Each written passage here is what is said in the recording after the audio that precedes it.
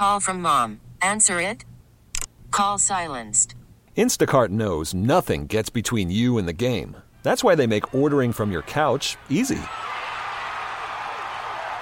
Stock up today and get all your groceries for the week delivered in as fast as 30 minutes without missing a minute of the game. You have 47 new voicemails.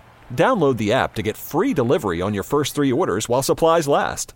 Minimum $10 per order. Additional terms apply.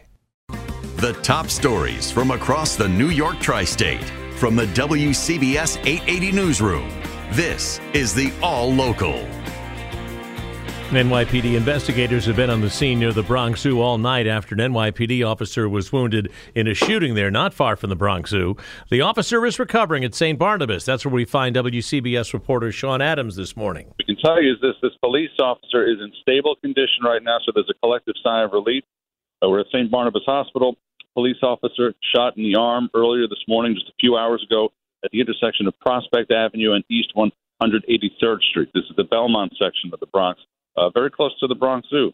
Right now, police are out there. They're looking for suspects. They do have one person who's been taken into custody, and they have recovered a gun. They stress, though, they do not know if that person is indeed the shooter. At the scene, the investigation continues. The streets are closed down in every direction for about a block or so. I'm told that this wounded officer was quickly rushed here to St. Barnabas by his partner in the police car. And St. Barnabas is very close by. He got into the emergency room very quickly.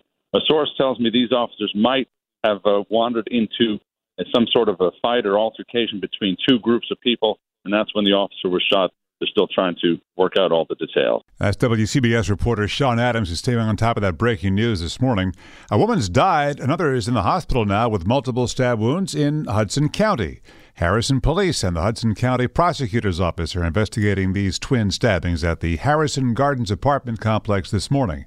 Building 8, Harrison Avenue. Police found 2 victims at 1:30 this morning. The police say it appears to be an isolated thing and there's no danger to the community.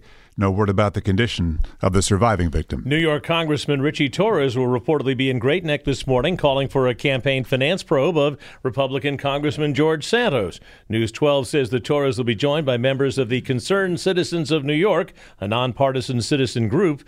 Now, Torres is expected to call on the Federal Election Commission to launch an investigation into potential illegal activity and irregularities surrounding the campaign finances of the newly elected Santos. Actor Edie Falco and Councilmember Bob Holden are launching a new effort to ban horse carriages in the city.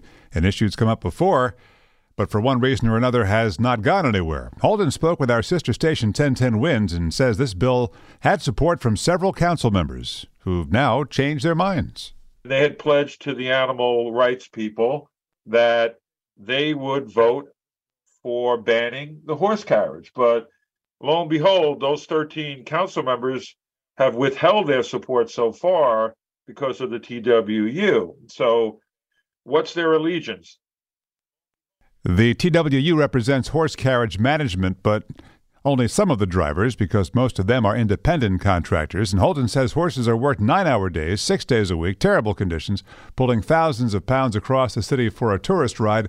We're awaiting a response from the Transport Workers Union. A 14-foot-high neon-colored illuminated lantern is being unveiled in the Garment District today. The installation is part of a year-round art program called the Garment District Art on the Plazas. Wind will cause the structure to open and close, prompting light to filter through from its core in animated light sequences to infuse the space with flowing colors. Sounds like you have to see it to appreciate it. The lantern will be on display through February 24th. We're brightening up this morning, but I guess not for too long. Here's Chief Meteorologist Craig Allen. The clouds on the increase now from west to east, and if that precip was here right now, we would definitely have frozen precip. It could be freezing rain, sleet, snow, but it is in central Pennsylvania, and by the time it gets here, slowly, and a lot of it will be drying out too, by the time it gets here, it'll most likely be warming up, and we will have just a few scattered rain showers today. Highs will be in the mid-40s for the afternoon. Partial clearing tonight, low 35 to 40, partly sunny and mild Wednesday, 50 to 55. Thursday, though, a better need for the umbrella, and temperatures will be in the mid-40s, but that rain will definitely be steadier and somewhat heavier, too. Right now in the city, it's 37, humidity 35%.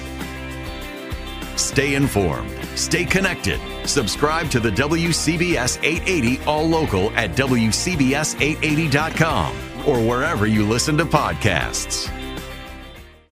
Baseball is back, and so is MLB.tv. Watch every out-of-market regular season game on your favorite streaming devices, anywhere, anytime, all season long. Follow the action live or on demand. Track 4 games at once with multi-view mode and catch up with in-game highlights. Plus, original programs, minor league broadcasts, and local pre- and post-game shows. Go to MLB.tv to start your free trial today. Blackout and other restrictions apply. Major League Baseball trademarks used with permission.